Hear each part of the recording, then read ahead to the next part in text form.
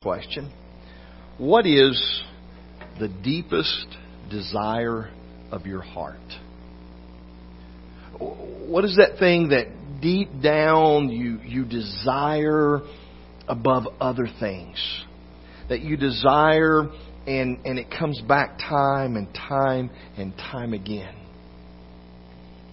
The year was 1971. I was 9 years old. And the only bike to have was a Schwinn candy apple red apple crate bike. It had this cool white banana seat. It had these chrome handlebars that curled over. It had chrome rims and it had a 5-speed shifter. You know, the knob, the pearl knob that had the numbers 1, 2, 3, 4, 5. If you had that bike, you were the man. I wanted that bike so bad. I desired that bike. But my birthday came and Christmas came and I didn't get that bike. In fact, there was never a day that came that I got that bike. I rode a hand-me-down, old, ugly, yellow bike from 3 older brothers. Now, you can imagine the condition of that bike, right? And you can imagine that you continually had to be working on it to be able to ride it. It was so bad and beat up and old, right? Well, don't feel too bad for me, okay, that I never got my bike. Because about 5 or 6 years later, the desire of my heart began to change. And I no longer wanted a bike. I wanted a car. A car that would give me freedom. It would take me where I wanted to go, here, there, and everywhere. You see, as I think about that, I look at our heart's desire from the world's perspective. And it seems to be always changing.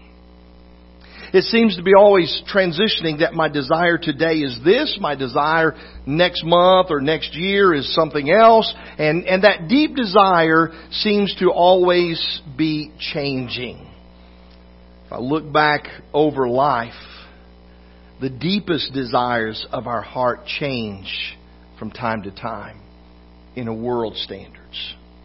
But as I look into God's Word, there are certain desires that we should have in our hearts that never change. Romans chapter 10. And we'll begin reading in the very first verse. And listen to what the author of Romans says as he writes. Brethren, my heart's desire. Here it is. My heart's desire and my prayer to God for them is for their salvation. For I testify about them that they have a zeal for God, but not in accordance with knowledge. For not knowing about God's righteousness and seeking to establish their own, they did not subject themselves to the righteousness of God. For Christ is the end of the law for righteousness to everyone who believes. The author of Romans writes, and he says, the desire of my heart is for salvation. Not just for myself, but for others. And he was speaking specifically of the nation of Israel. The desire of his heart and the prayers that I offer to the Father is for their salvation. For someone else to be saved, for someone else to come to know the Lord. Let's take a look at how Paul expressed his heart's desire. 1 Corinthians chapter 9, beginning in verse 19. For though I am free from all men, I have made myself a slave to all, so that I may win more. To the Jews I became as a Jew, so that I might win Jews. To those who are under the law, as under the law, though not being myself under the law, so that I might win those who are under the law. To those who are without law, as without law, though not being without law, the law of God, but under the law of Christ, so that I might win those who are without law. To the weak I became weak, that I might win the weak. I have become all things to all men, so that by all means we may save some. I do all things for the sake of the gospel, so that I may become a fellow partaker of it. Listen to what he says. Paul writes, and he said, the desire of my heart is salvation. And then he began to talk about changing. As we talked about when we began, about the desire of our hearts changing. Now, here's what I want you to know. The desire of his heart never changed. The desire of his heart was always salvation. How he approached it changed. He said, to the Jews, I became as a Jew. To those who were under the law, I became like I was under the law. To those who were under the law, I became as though I wasn't under the law. To the weak, I became weak. He said, I became all things to all men. The desire was still salvation. He says, I became all things to all men so that we might win some. The desire was still for salvation. While there was changing that was taking place, and to some people this way, and to some people that way, he said, the basic desire never changed. The desire was always that there would be salvation for those who needed salvation. That those who needed to be saved would be saved. So I want us to look at 4 things this morning that need to help us in understanding the desires of our heart. Because listen, when we approach prayer time, as Don's been talking about and we've been promoting, and September the 26th being a National Day of Prayer, when we come to pray, we need to pray from the desires of our heart. We need to pray from the genuine depth inside of us, desire for what we seek for God to do in our lives, in the life of the church, in the life of our family, in the life of our community, in the life of our state, in the life of our nation. We need to pray for those things from the desire of our heart. So we need to define, what is the desire of my heart? Where is that desire within me? And so the first thing I want us to see this, his desire grew out of the grace of God. His desire grew out of the grace of God. Romans chapter 1, backing up a little bit from Romans chapter 10, verses 15 through 17. Listen to what he says. So, for my part, I am eager to preach the gospel to you also who are in Rome. For I am not ashamed of the gospel, for it is the power of God for salvation to everyone who believes, to the Jew first and also to the Greek.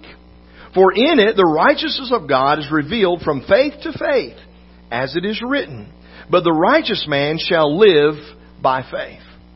Paul says, my desire is to share the gospel because the gospel is the means of salvation. My desire is for others to hear it, and it comes out of the gratitude for the salvation that I've received. It comes out of my appreciation for what God has done for me in my life and how He changed it. Notice what he said, I'm eager to preach. Eager. That word means a longing desire, an undergirded motivation. I am eager to preach. What is he eager to preach? The gospel. He's eager to share with people the message of salvation that comes through Jesus Christ. His heart's desire is what? Salvation. And so he is eager to preach the message that brings salvation to all men. He says that he is not ashamed of the gospel. He was very bold in his presentation of the gospel, and never did he shrink back or feel inferior or subservient to some other message, but that he was not ashamed of the gospel. Why? Because it is the power of salvation. Because it is the ability of the gospel message, not Paul himself, but the gospel message to bring salvation to those who are in need and those who are lost. And it is the revelation of God's righteousness that leads to, what did he say? Steadfast faith. A faith that sees us through in the difficult times. And Paul understood that. At one point, Paul said, listen, I know what it is to have plenty. I know what it is to be in want. I know what it is to be in every circumstance of life and yet live by faith. And so what he wants us to understand is that he is motivated. His heart's desire is motivated out of the grace of God. That God has saved him, and because he has saved him, he desires for others to experience the same salvation. And so he wants to preach the gospel of Jesus Christ. His desire grew out of a recognition of the needs of others. others needing salvation as he needed salvation. And he recognized that. He realized, I needed salvation. He didn't think he did. And we go back and look at Paul, we begin to recognize and understand that at one point, Paul grossly and greatly opposed the gospel of Jesus Christ. And he believed that his obedience to the law was his salvation, and he didn't think he needed saving. He thought he was, among all men, that he was the most obedient to the law and the commandments of God. And so he found himself, his salvation, in his own righteousness. And yet he's come to understand that he was not saved, and he needed saving. And that just as he needed saving, others need saving as well. Romans chapter 9, verses 1 through 3. Listen to what he says. I'm telling the truth in Christ. Now, anytime someone says to you, I'm telling the truth, it makes me a little bit concerned.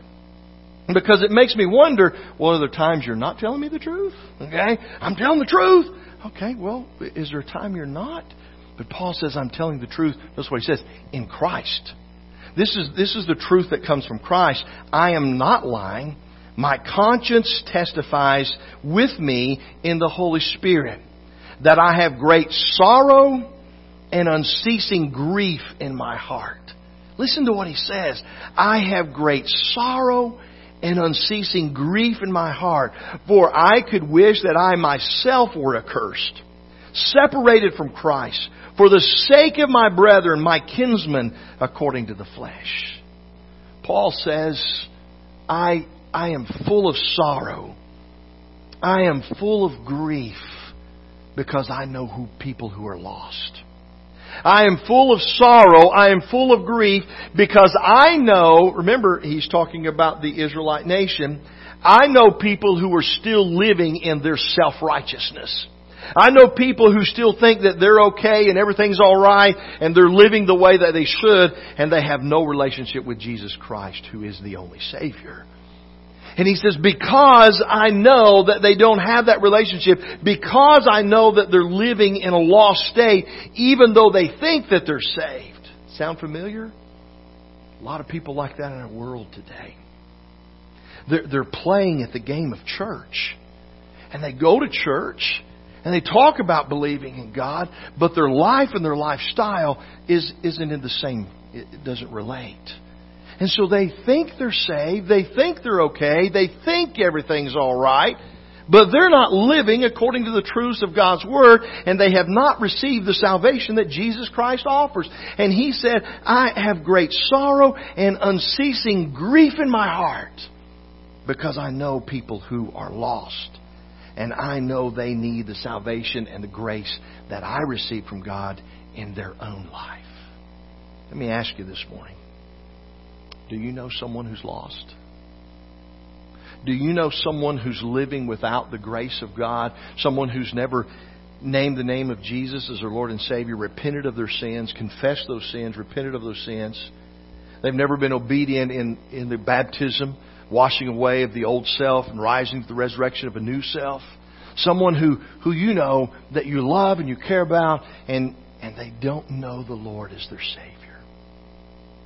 If you know that person, let me ask you this. Do you have sorrow and grief for them? Is your heart heavy because you know someone who doesn't know the Lord? Because you know someone that you care about who doesn't have a relationship with the Savior of the universe? If your heart is not, we're missing the mark.